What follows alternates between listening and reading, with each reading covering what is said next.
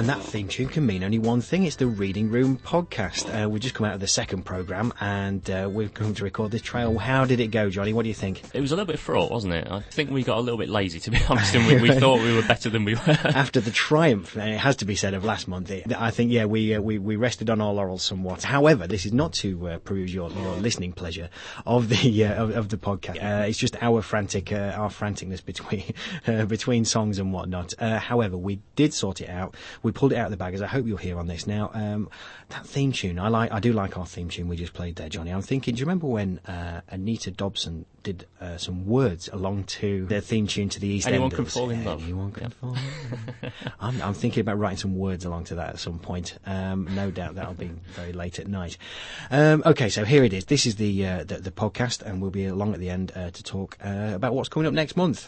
Enjoy! Hi, this is Katie Price and you're listening to The Reading Room on Siren 107.3. And now there's nothing better than the feel and the smell of a brand new book, but there are some who believe that the traditional paper and ink book is on its way out. E-books and e-readers are slowly rising in popularity, with companies such as Apple, Amazon and Google vying for dominance in this new market. But will it really spell the end for the traditional book?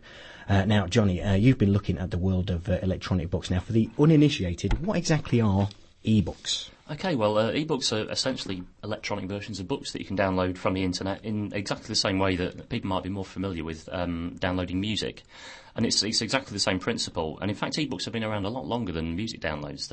Unbelievably, they've been around since the 1970s in various forms. Crikey. But it's only really with the advent of portable e-readers that they've started to take off. They've started to become a kind of practical proposition. And e-readers are simply little handheld battery-operated devices with a big screen on the front, usually with a slightly odd name like the Nook or the Kindle. I don't know where they get these names. No, but I'm sure there's a lot of people working round the clock at those, but they seem like 3 a.m. decisions, those, don't they? They do, yeah.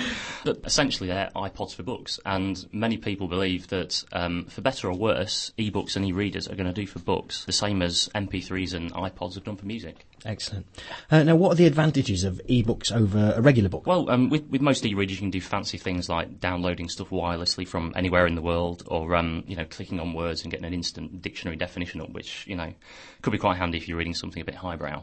But really, the big advantage of them is portability. And we're talking on the show today about holiday reading. I think there was an email earlier from Sue in Lincoln, who said that she takes 6 to 8 books on holiday with her. But, they must fill a suitcase on their own. I bet they pay the extra baggage there. Yeah. Well, she's better off spending the money on an e-reader, I think, because with one of those you can carry potentially thousands of books around with you. For example, the latest 4th generation Kindles from Amazon can hold up to 3,500 books on a little unit about the size and weight of a single slim paperback. Really? So with e-readers you can literally carry your entire library around with you everywhere you go. Yeah. I know someone who popped into work who has an e-reader, and he was saying that it came with 10 free books, and these were old classic books that I think copyright free. Yeah, copyright free, exactly. But he said actually he has read them. I didn't think he would do, but he did say that he would read them, and he did do, and he really enjoyed it. So I don't know, there's something there. But what costs are involved in this? Well, until very recently, e-readers have been pretty expensive, but actually just in the last month or so, they've really started to come down. As I said, Amazon have launched their 4th generation Kindles, and they now start at just £109. Right. And Barnes & Noble and Sony, probably in response to that, have reduced the cost of their e-readers as well. Yeah. So that's really coming down. But when it comes to the actual e-books themselves, the pricing's a bit confusing here, because you would expect that they ought to be cheaper. After all, you've not got the cost of paper and printing and distribution. And occasionally they are, but it's not always the case. For example, right now on Waterstone's website, if you wanted to buy Dan Brown's The Lost Symbol as an e-book, it would cost you £5.71. Whereas on exactly the same website, the paperback version is only $3.79. Right. So you're paying 50% more for an e-book. For the convenience. Yeah, well, I guess so. But, really, the reason behind this is it's down to publishers who seem incapable of agreeing on a pricing level for e-books. Yeah. Maybe like the record industry, they all need to get together and sort this out. Absolutely, yeah. It really is an echo of what happened with, iTunes about 7 or 8 years ago. Yeah. And also there's a lot of argument about what share of royalties authors ought to get, that kind of thing. And so when you add to that the fact that ebooks, unlike regular books, do attract VAT, you can see why they're more expensive. Oh, I see. But I think that's really going to hold back the popularity of ebooks. I think people generally expect digital versions of things to be a bit cheaper at least. Yeah, and certainly like with the music industry, where obviously there's a problem with copywriting, those copyright problems are going to exist with ebooks too as well, aren't they? Absolutely, yeah. So just how popular are ebooks? Well, not as popular as expected. As I say, ebooks have been around a very long time, and way back in the year 2000, there was one very widely quoted industry study that claimed that by 2005, ebooks would account for 10% of total book sales. Right. Now, here we are in 2010, and certainly here in the UK, the figure's more like about 3%. Now, there are various reasons for this. There have been issues with availability. For example, Amazon, which is the biggest bookseller, until this month have not been selling ebooks directly in the UK. You've had to go to their American site to buy them. I see. In dollars and cents. So that's been holding things back a little. But as I say, 27th of August this month, they're launching their UK Kindle site, so that's going to push things forward a bit. But also two other things have happened recently that have really pushed ebooks forward. The first is the launch of Apple's iPad, which has been an absolute sensation. Now, it's worth saying that the iPad is more than just an e-reader. You can browse the internet on it, you can do word processing, that kind of stuff. But its size and its design do make it absolutely ideal as an e-reader. And it's certainly something that Apple feels a key part of the package. They've set up their own online e-book store called the iBook Store, which run alongside their massively profitable iTunes store. And clearly they're hoping that it'll be just as profitable. They've made a couple of pounds out of that, haven't they? Yeah, they have, absolutely. And the iPad itself is selling at the rate of 1 million units a month. So that's an enormous number of new e-book users out there. So the market's grown massively. So that's the first thing. The second thing is the announcement by Google of their intention to get into the ebook business. Sometime in the next couple of months, they're going to be launching their Google Editions website, which they claim will have around 4 million books on offer. Now, that's a huge amount more than any other site. It's about 10 times what Amazon have got at the moment. Yeah. And the other important thing about the Google site is that it's not going to be linked to any particular device. So while Apple and Amazon have tried to lock in users to their site with their devices, the Google site is going to be a free-for-all. The ebooks they sell will be compatible with all makes of e-readers. Right. So that's going to introduce some real competition into the industry. Oh, I see. And obviously this is going to have some kind of impact on the high street bookshops. What do you think? Yeah, I mean, I have to say this is where my reservations begin a little. I mean, I like nothing more than mooching around bookshops for hours on end. You mean too? And it is hard to see quite how traditional bookshops are going to fit in, if ebooks do take off. And indeed, a survey by the Bookseller magazine showed that 88% of book trade professionals thought that bookshops will lose out to digital sales. Really? Yeah, I was in a high street bookshop recently, and they had a little section for e-readers and whatever. Yeah. And there was a father talking to his daughter saying, "Look, this is the future." And he was going as far in saying that bookshops won't exist. This is what you're going to look at. Now, I'm not convinced about that, but really, I suppose there'll be a big market in second-hand bookshops. There's something about the smell, isn't there? There is, yeah. I mean, people think it can't happen, but you've only got to look at the music industry. The way that record shops have pretty much disappeared from our high streets. The same could happen with bookshops. Yeah. But as you say, there is just something about the feel of a book in your hands, isn't there? You know, the joy of lending a dog-eared copy of a favourite book to a friend, or the sense of satisfaction of putting a book up on your bookshelf when you read it. You can't do those things with ebooks. Yeah. So I think we are losing something, but the industry is broadly enthusiastic about ebooks. Many believe that the format's now reaching a tipping point where it's finally about to break into the mainstream. And indeed, just recently, the author James Patterson became the first author to sell over 1 million ebooks. And just this week, Amazon.com announced that they're now selling more ebooks than hardbacks on new releases. Right. So that's really quite a landmark. And I think it's going to be interesting to see whether the public are finally ready to embrace ebooks in the way that the industry clearly hopes they're going to. You're listening to The Reading Room on Siren 107.3 FM. Now it's time for the Reading Room tea break. Last month we had an interview with the Lincoln Phoenix Writers Circle, and they talked about the release of their 10-year anniversary anthology, Phoenix Rising. And we also played a short story by one of their members. This month, another of their members, Keith Blakesley, has written and read a piece for us. This is Memory of Life. Memory of Life. The rain was incessant, the noise of it thundering on the roof of the caravan, its volume ebbing and flowing in time with the gusts of wind that howled up in from the sea. David McAllister stepped back from the front window, the driving rain obliterating any view up the valley. He felt sad, alone and isolated, and he missed his wife Rachel so much. He still bitterly regretted his decision to buy into the mobile home. It had sounded romantic at the time, something he and Rachel could look forward to. a second home in a cove on the South Devon coast, away from the grime of London. But all that had changed. It had been 3 years ago that he'd arrived in the small hours, tired after the long journey, with David carrying a bottle of their favourite red Burgundy to celebrate their new acquisition. The odd thing was that he'd felt sure he'd smelt a faint, pungent aroma of gas. He still remembered promising himself to get it checked first thing the following morning. David had only just popped the cork when the lights had suddenly gone out. Rachel had shrieked in surprise at the sudden loss of light. Just then the heavens had opened, throwing great sheets of rain down, drowning out any attempt by David to try and console Rachel as he fumbled around the room, feeling for the light switch. It seemed so surreal now, but at the time David was sure Rachel was shouting something, a warning, but he couldn't make it out. Just as he got to the switch, and in a sudden short lull in wind and rain, he heard Rachel say something about gas, but it was too late. The next thing he remembered was the flash that lit Rachel's face and burned her image onto the back of his retina, heat and an enormous feeling of uplift as he was thrust forcibly upwards and outwards. Strangely enough, he'd felt no fear, no panic. Then he'd regained consciousness. He quickly surveyed the caravan, or what was left of it. The only things David could remember clearly, though, were the remains of the oven door blown out, glass all around, and what looked like the contents of the wine bottle, oozing red, blood-like liquid across the carpet. His mind still refused to accept that it had been Rachel. David spent months in St. Hugh's Hospital, and over a year haunted by a myriad of images of Rachel screaming at him, fear in her eyes and death all around her. Images so vivid and intense he felt they were real. He'd put the events down to an overactive imagination and drink. He had since given up both. Eventually he could take it no more and wanted to come back to this place, if only for Rachel's sake, to try and lay her memory and spirit to rest. It was getting dark, the shadows in the caravan room, the insurance replacement, beginning to elongate away from the single lamp-post across the other side of the mud-spattered road. He felt chilled and wondered what had possessed him to return. David was very meticulous, both in his demeanour and lifestyle. He went to the cupboard near the sink and took out 2 candles and a couple of saucers and then placed them on the table. He quickly extracted a box of matches from the right-hand sink drawer and lit both of the candles, melting wax onto the saucers to fix them in place. He looked at his watch. Soon.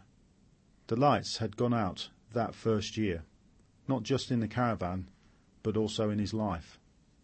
He didn't believe in fate or luck and wasn't religious in any way. So why did the lights keep going out? Why did he experience the things he did? David scarcely believed it actually happened. Why had he come back? David licked his lips and sat down at the table to wait, the flickering light now unable to penetrate the shadow at the kitchen end of the caravan. The sweat began to grow under his collar as he realised the rain and wind had ceased, as if suddenly switched off. The silence was unnatural. David had a strange feeling of expectation. He peered intently into the darkness, waiting. In the utter blackness, in the periphery of his vision, he sensed, rather than saw, an outward momentum, as if the blackness was being drawn out from the centre of his vision. No, it was as if he were moving towards it, yet never moving. His vision muddied briefly and then parted, revealing a pool of light. With light reflecting on David's face, he saw an apparition of such beauty and yet such terror glide across the room towards him. It was Rachel. He stood and approached her, tears running down his face. "Rachel!" he cried. The vision of Rachel looked up at him, eyes wide, the same look of fear he'd seen the night she'd died.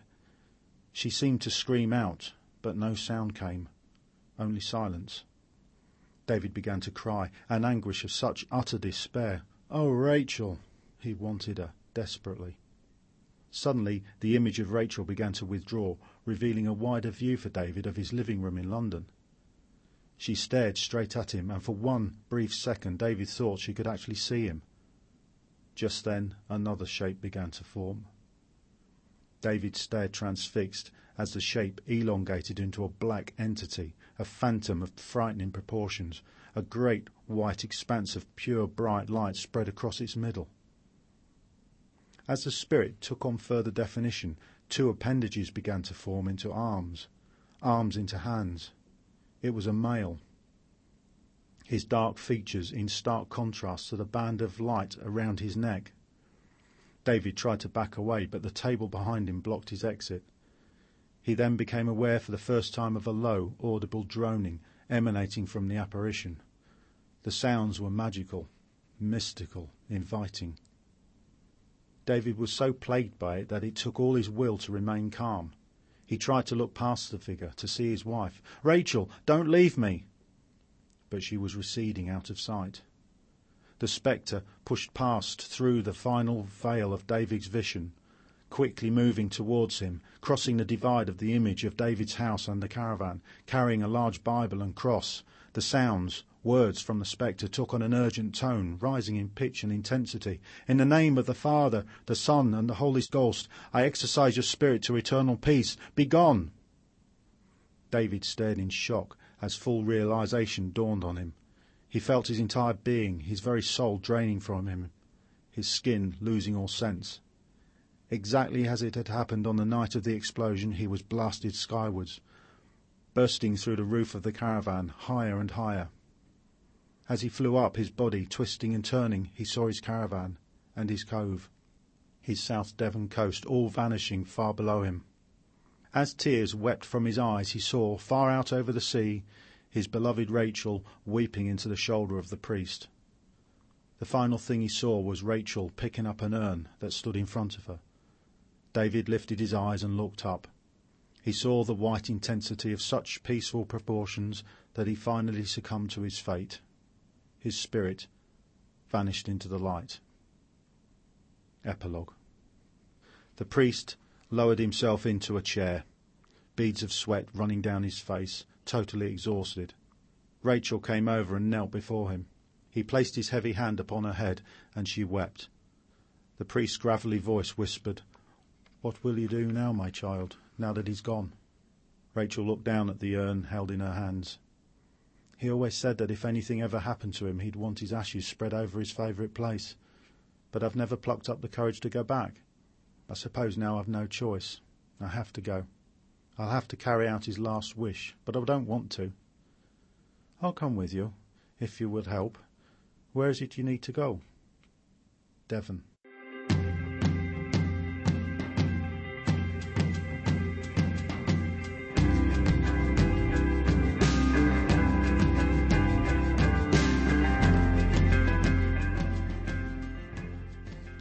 Great stuff, thank you very much, and welcome to the Reading Room Book Group. We're set up just like any other reading group, although there's no wine in the studio this morning.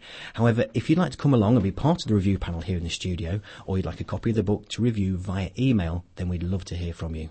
You can email us at readingroom@sirenonline.co.uk.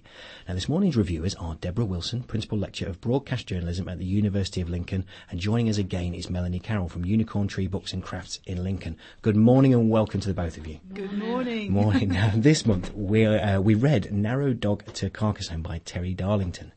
When they retired, Terry and Monica Darlington decided to sail their narrowboat across the Channel and down to the Mediterranean, together with their whippet Jim. They took advice from experts who said they would die together with their whippet Jim. Now, the cover is a cartoon-style narrowboat with a whippet on the front, and the tagline on the back reads, "We could bore ourselves to death, drink ourselves to death, or have a bit of an adventure." Now, Melanie, I know you like the blue type on the pages, but did you like what was written on them? I have to say, I persevered through to the end of this book. That's not to say it's a bad book, because it's actually not. There's a lot of fun in the book, but it's one of those books where, to be honest, I wish I'd just been able, if I hadn't been reading it for here, I wouldn't have made it through to the end. I would have given up. It's great to pick up and flick through, because every time you flick it open, there is actually something interesting happening. But having to read it all the way through, it's very much a stream of consciousness book, and believe me, it's bad enough being in my own head without being in his head as well. And I think that would for me, sum it up. It did seem like a group of thoughts put together on the page now.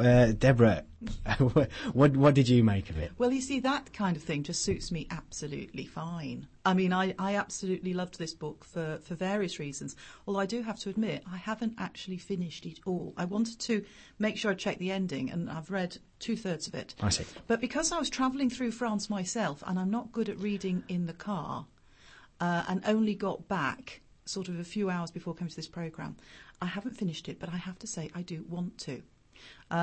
The thing is, I've got as far as France in the book, and I've read about his arrival as to where he got to. But the thing, you see, that this, you couldn't have given me a more perfect book to read, and I have to hang on to it, and I have to finish it. First of all, it starts off in the Stoke region. He comes from Stone. Yeah. I used to work at BBC Radio Stoke. I know the area well. I loved Stone, so that started me off. I used to live on a narrowboat for a short while. Really? And funnily enough, on the Trent and Mersey Canal, midway between Derby and Stoke. So I could immediately relate to the trials and tribulations of living on a long, thin boat. I was actually on a journey going through France when I was reading it, in the opposite direction to the way he was going. But I could understand his need to get to Carcassonne, which is a beautiful place. It was everything that I would have loved, and that I do love, in a holiday read, particularly if in the right place at the right time. I love his humour. I'm very big on observational humour. I love Bill Bryce and that kind of thing. And I really liked the way that he did this. So I could go with a stream of consciousness, but maybe that was because it's exactly the kind of stuff I like to read, and B, it was exactly at the right time when I was doing something kind of similar. Yeah. And could relate to some of the things that he was talking about. Yeah, I see. I mean, straight away I struggled with the lack of punctuation. For example, no speech marks. Now, last month we covered Lynn Truss, didn't we? And I think she'd have, I don't know, she might have exploded if she'd seen this book. I'm sure, if she's read it or not. I really struggled, and it took me around about 50 pages to get into the flow. Well, I know it was the first time I've ever seen this lack of quotation marks. I mean, in the copy of the book I've got, I don't know if it's the same in your copy, there's an interview with him, and he talks about this lack of quotation marks and this stylistic device that he's adopted. Now, he says he's not the first person to use it. It was the first time I'd seen it. But he quotes, I think it's Susan Sontag's The Volcano Lover, which I haven't read. No, I haven't read it lately.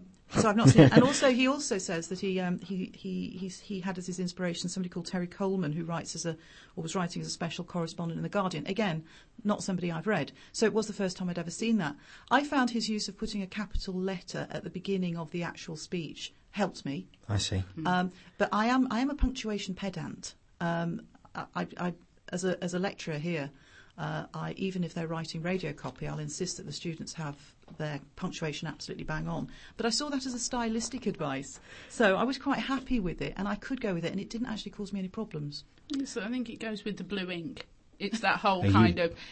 I'm sorry, you but love that blue ink. I did. I absolutely... I mean, the blue ink actually is the first clue that this book is not going to be anything that you expect it to be, because it's not often you open a book with blue ink. I think Never Ending Story, I think, is one of the other books that I've ever picked up where the inks were different colours to the normal, and it does add something to it. It immediately tells you, it leaves you a little off centre immediately, and I think his punctuation is very much like that. But I tell you what it reminds me of, it's all of those stories I wrote when I was 8, 9 and 10 and I said and she said and he said and we said, and it's all of that. There's no, it's before you learn to put your stories in proper sentences and to do that, and that's how it reads. So it's very much, like I say, it is that stream of consciousness. It's almost like he's carrying on the conversation with himself, and I just happen to be there. Yeah. It's been described by one reviewer as like drinking scotch. Not immediately enjoyable, but for those prepared to invest time, it will reap great rewards. Now, let's try and give you, the listeners, an excerpt from this book. We've got 1 minute that I've pre-recorded, so this will give you a clue as to what we're talking about.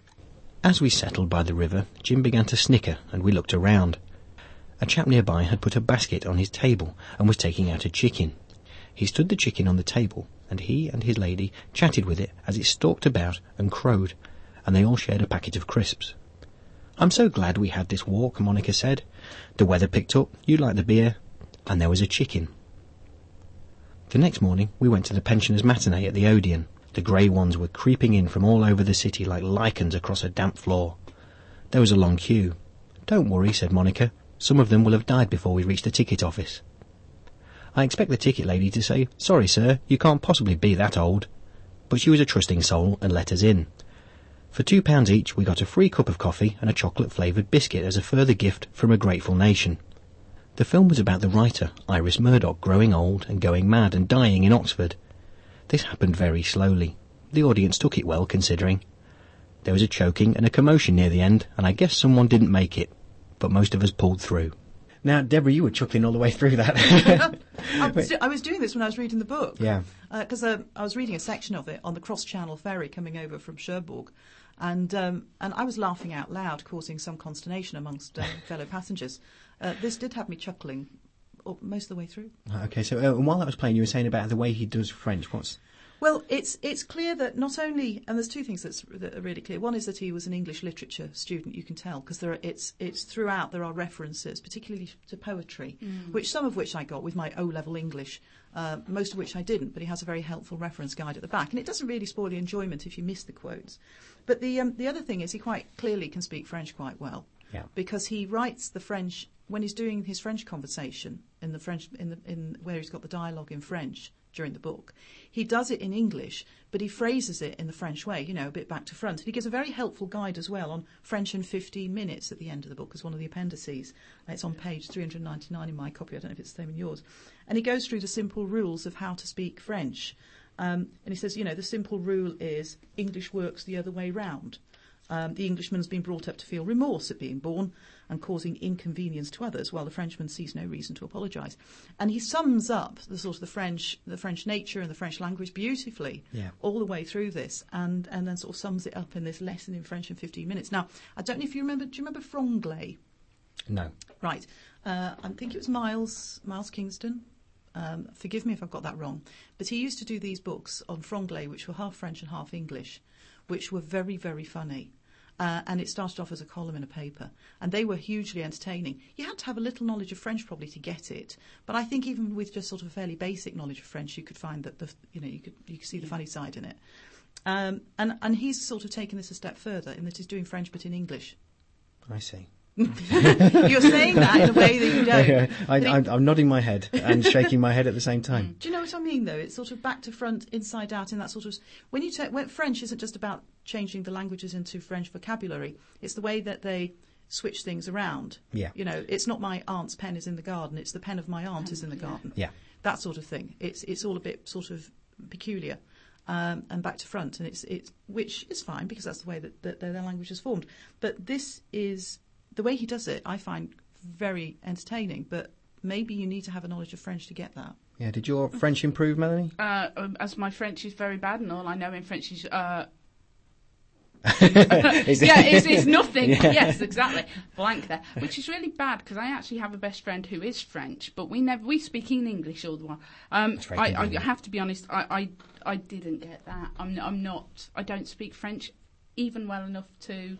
I can ask for an ice cream when I go to France. That's about it. I think I come from the school of shouting loudly in English, and until you break through. Now I think we've established that I struggled with it. I think the editor took a holiday while this was going on, but it wasn't without its charm. The frustrations of getting older, I think, were dealt with really well. They were going through so many locks. With the boat, that the frustrations that they had in this. Now we've had an email from Kathy. Good morning, Kathy, who is part of our reading group email panel. When I start a book, I usually make a real effort to read it, especially for a book club. But I was beaten by this book. I only managed halfway, and that was a struggle. I knew when the housework was looking interesting that it was time to admit defeat. I found the author's sense of humour really irritating after a while and lost the plot as I got bogged down with his wit. Getting as much wit in as possible seemed more important than the actual purpose of the narrative. I would recommend this book if you have a great interest in whippets, but feel you may be a tad disappointed if you were interested in narrowboats. Thanks very much, Kathy, for that. Now, I took a walk down to Brayford with this. I was hoping to do some vox pops and some talks with anyone who'd read it. I spoke to 3 or 4 people. No one had read it, I thought. So I think maybe a few more people now might be reading it from this. But I love the travel genre. Pete McCarthy's books. Have either of you read any of those? I haven't. Right, I can't recommend them heartily enough, especially, Deborah, if you like this. Pete McCarthy's books, who's sadly no longer with us, McCarthy's Bar and The Road to McCarthy. Again, when we thought about the holiday reading we're doing for this month, I really thought about how I liked, when I go away, I like to be put in the position of someone observing the place around them. And that's what Pete McCarthy does wonderfully. And you certainly felt that with this book, didn't you? Yes, I did. And Bill Bryson, of course. Yeah. I mean, Notes from a Small Island. Some of that will make you laugh out loud. I love, because I lived for a long while in central southern England, in the Bournemouth sort of Christchurch Pool area, and working at BBC South. And the period in Bill Bryson's book, Notes from a Small Island, where he's working at the Bournemouth Echo, is fabulous and very, very funny. There's an issue over windows, opening them and closing them. But it's that sort of thing. And as you say, if you locate it to places that you know, and places you can get double the amount of enjoyment out of it, can't you? Yes. Is this the kind of genre you'd normally read, Melanie? To be honest, it's not. I'm not a great... I mean, in terms of the humour, unlike Kathy, I think it was, I actually enjoyed his wit, and I very much did enjoy the humour that's in there. And I like humorous books, but I must admit, I'm not really one for the travel genre because I haven't really travelled very far. So I don't have the connections to make with those sort of things. If it was anywhere in England or Scotland and Wales, it would be fine. But when we start going abroad, I don't really do that. So a lot of it sort of flows past me. Although the idea of living on the narrowboat was very appealing, but perhaps without the whippet. Yeah. So they've given you an insight now as to what that would be, and you still want to do it. You still want to get trapped in the engine room. No, I don't want to get trapped in the engine room. But I quite like it. For a 2-week holiday. Yeah, fine. Sailing all the way to France or living on it permanently, probably I'm not quite as finding that as appealing as I used to. And how long did you live on a narrowboat for? Well, I'm afraid I'm a fair weather boater. I lived on the narrowboat for the summer, sort of from about May through to October. I don't know I could have handled the winter season. He does mention, there's a section in the book where he talks about the wonderful sound of the ice breaking on his narrowboat hull, and the frostiness of the surrounding countryside, and the crispness of the air. That doesn't do anything for me. I'm a warm weather person. I don't like being cold. I have been on a narrowboat during the winter, and it's great if you're inside and you can get the solid fuel burner going and you're sort of all toasty and you're drinking lots of hot drinks. But getting wrapped up and going up on top and steering the thing through the ice wouldn't interest me at all. No, nor me. But I did those descriptions. I mean, to say I wouldn't say I really dislike this. I just wish it was welded together a little bit better. Really, he introduced new characters as if you should know who they are. Robin, I remember being one of them, and I thought I don't know this person. He's not introduced me. And actually, it started without an introduction, and I felt then that I think once he got to France, I think I'd got the flowing style almost now, but I still found it a struggle. There was a sort of an impressionistic quality about it, wasn't there? Yeah. As you say, that sometimes things would just sort of pop in and pop back out again, and he'd start off in places, and then the next paragraph would be somewhere completely different. But maybe, again, because I was on holiday when I was reading this, I could let that kind of flow. Yeah. And I was quite happy to go with it. Because it didn't irritate me at all. Although I'm not sure, is it impressionist or are we in the surrealist genre? Borderline. There was a great thing in John Peel's semi-autobiography, wasn't it? Because it was half written by his wife Sheila, and they were saying that John, to explain surrealism, nailed a shoe to the ceiling to what he was explaining to one of his kids. He nailed a shoe to the ceiling, and that explains surrealism. Okay, so I think we can recommend this perhaps as a holiday read. I think, don't you, Deborah? Holiday read. Helps if you like the Bill Bryson observational humour. Helps if you can get around the punctuation issues. And I think a little knowledge of basic French might help you get some of the French jokes too. Yeah, maybe you should have put the guide at the beginning of the book rather than at the end. Okay, now next month's book is Forever Today by Deborah Waring. Clive Waring suffered extreme amnesia. For years his wife Deborah supported him, but eventually broke away to live in America. When his memory started to return, she came back to England and to Clive. Now, if you'd like to review that book via email, then please get in touch with us. readingroom@sirenonline.co.uk. Now, later in the programme, we've got my report on Katie Price. Now, I didn't see either of you two in the queue for Katie Price. Why was that? I was in France. Is that a You- good enough excuse? Because you'd have been there otherwise, would you? I may well have missed it. No, sorry. Now, Melanie, it was just round the corner for you. It was, and we saw lots and lots of people that had been queuing for a long while and were taking times out of the queue, but sorry, queuing for Katie Price, just not me. No? No. I'm sure she's a very nice lady, really. Yeah. Well, it was a strange experience. I enjoyed the excitement of it. I was there to cover it. I wouldn't have been there otherwise, I must confess. But Johnny and I, we talked about it before, and whether we should cover it because, just because it's not suitable for us, of course it's suitable for Siren FM listeners. And I enjoyed the excitement of it. We had one lady come up and tell me about a time she met Tom Jones and just started rambling on about, I met Tom Jones, and it reminds me of that. How exciting. And so there was a lot of excitement caused, and we'll be talking about that very soon. Now, thank you both very, very much. Melanie, you're going to stick around and talk to us a bit more later on in the programme. And Deborah, thank you for joining us.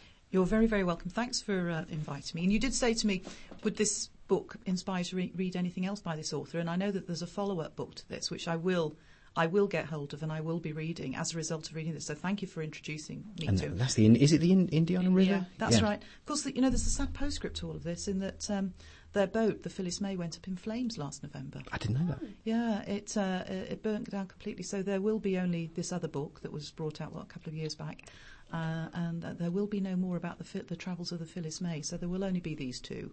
Right. The dog did it. He really didn't. It has to be said that the dog did. I think he suffered. I think I'm going to stick my neck out and say he suffered. Well, thank you very, very much, both of you, and we're going to leave that there. You're listening to The Reading Room on Siren 107.3 FM. Now it's time to turn our eyes to Miss Price. Katie Price came to Lincoln this week, and as we know, Melanie didn't turn up. I turned up. Johnny, you were there as well, weren't you? I was, yeah. Now, we got into WH Smith. There were people queuing there from sort of 4:15 in the morning, and I felt a little bad squeezing past her in the queue because I'd been to work and come out, and we squeezed through the barriers, didn't we? Got through security. And how did you feel? How did you feel just beforehand, Johnny? Were you excited or? I couldn't help but be excited. Yeah, I mean, I wouldn't describe myself as a Katie Price fan in any way, shape, or form. But when you're there and everyone else is so excited, and when she did actually come into the room, there was a real palpable, and even there were police officers there, to keep order, and even they kind of rushed forward with their camera phones taking pictures. Exactly. Now, I thought she could have made more of an effort. I saw pictures of her in the paper earlier on in the week, and she was wearing a swimsuit, very big high heels, and not much else. And she brought along two hunks with her in like a Baywatch kind of thing, and she turned up in a tracksuit. For want of a better word, and I don't know. And also, her model friend Emma B was there, and I thought it was her sister because they have very similar looking. But I think that might be something to do with surgery. Now, without further ado, let's play the report that I created on Friday from our visit and our interview with Katie.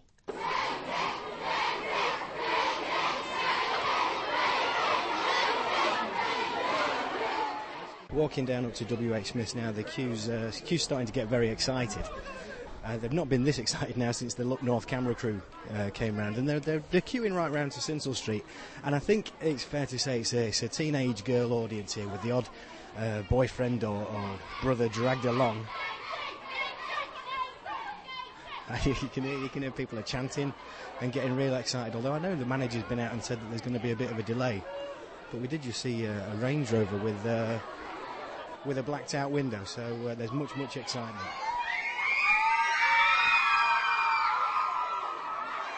Hi Katie, pleased to meet you. I'm Paul from Siren FM in Lincoln. We do a reading programme, and congratulations, it looks like it's going to go straight in at number one this Sunday.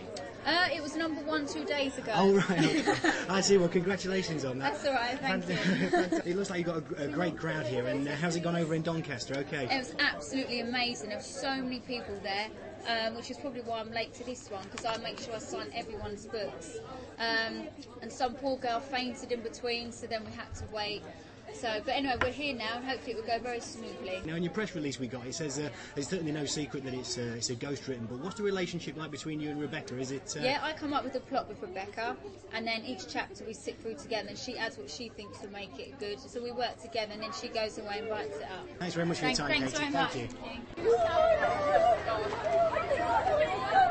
Hi, have you just been in to see Katie? Yeah. Yeah, how did it go? She didn't talk much. Wait, did she not say anything to you? No, she just wrote what we had the on our card, sticky yeah. notes. What did she say? She said, hi Steph, it was nice to meet you. She said that to everyone. How long have you been queuing up today? Been here since about 12:15. Right, okay. I mean, it was mainly a female crowd down there as I looked down earlier, so you're here by your own free will, are you? Yeah? Yeah, I mean, well, free will, not really too sure about that. You got dragged along. Yeah, it's great, it's great. It's great what she does, I think it's amazing that she's actually taken the time out to promote her book. And she's got another autobiography coming out later in the year, hasn't she? October time, yeah. Well, if she's down here then, we're definitely going to be...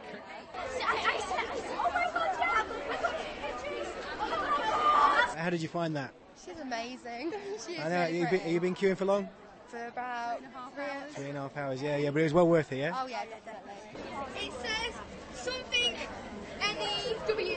Right, let's go home now, I'm bored. Right, just in time for Emmerdale. I'll see you guys later. And off he goes off to watch Emmerdale after meeting Katie Price. That sounds like a good day out to me.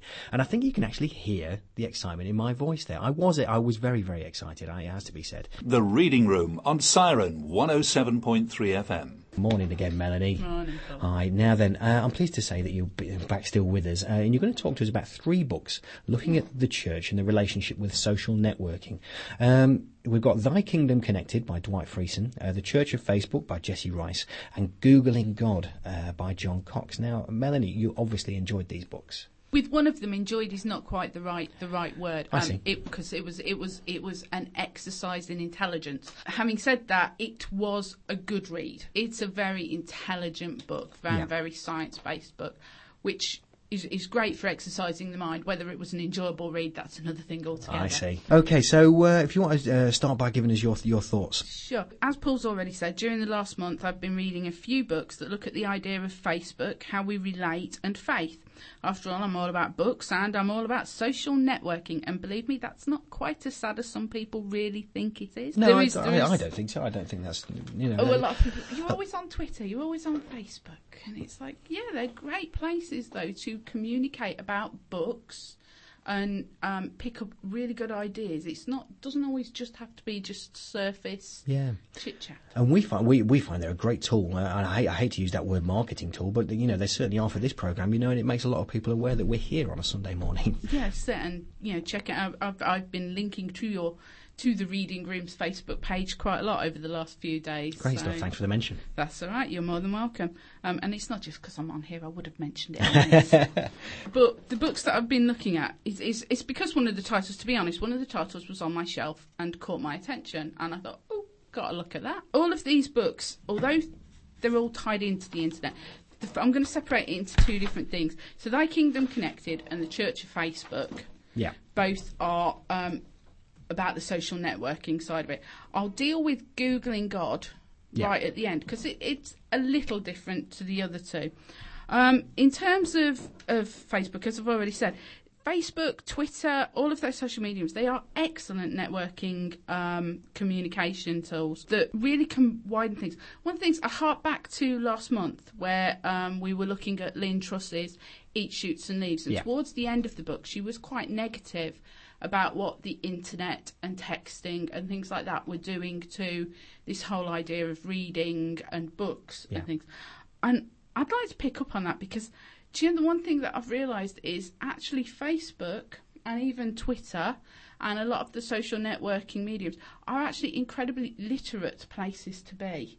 Okay, what makes you say that? Because there's a lot of people who disagree with that. Okay, Twitter, maybe 140 bursts. Okay, but in those 140 bursts, the sheer numbers of people out there that are using 140 characters to tell other people about really good books, to spread the ideas, the intellectualism of ideas. Okay, that's what books are about. Books are actually about, and literature and being literate is actually about spreading ideas. Yeah, and to that, they're getting to the point as well, aren't they? Yeah, exactly. It stops them waffling on. Yeah, exactly. 140 characters, this is worth looking at. Yeah. So I think in that respect, we need to acknowledge, and Facebook as well. It's like you said, the reading room is on Facebook. A lot of discussion, there's, discussion panels in there. It isn't all just short bursts of surface nothing. There is actually a lot more to be said for social networking and things like that. And I just wanted to pick that up because I think a lot of people miss out. And let's not forget, you've got to have some basic spelling and reading skills to be using Facebook and Twitter anyway. Yeah, well, you certainly helped my typing. So there is something to be said, I think, for the literacy and the literate value of Facebook and social networking. Moving back to the topic I'm meant to be dealing with, social networking has the potential and the ability to expand and grow our outlook, our outreach, and the communities in which we interact. That's the theory. That's what I've just been speaking about in a way. Yeah. The reality is that, does that work so well? We've got all these communities, we may be on Facebook, we may be on Twitter, we may have 978 Twitter followers, or 326 Facebook friends. Are these real communities? And this really is what Thy Kingdom Come and the Church of Facebook are actually dealing with. They're saying these are great and these are the places where we are choosing to be. But are these real communities? At the end of the day, do they have everything we need to fulfil our needs? Can community really work in a virtual world? Or is community actually something that is physically embodied? I see. I mean, Jessie Rice's The Church of Facebook, which I have to admit probably is my top pick. Yeah. It's published by David C. Cook, and Jessie Rice begins by addressing our need for connection with others. He goes on to look at why through Facebook and Twitter we get this connection, but what he asks is, in the end, do they actually fulfil our basic needs? It is important to say the man is a psychologist, so there is this element that comes through. Do they fulfil our basic needs?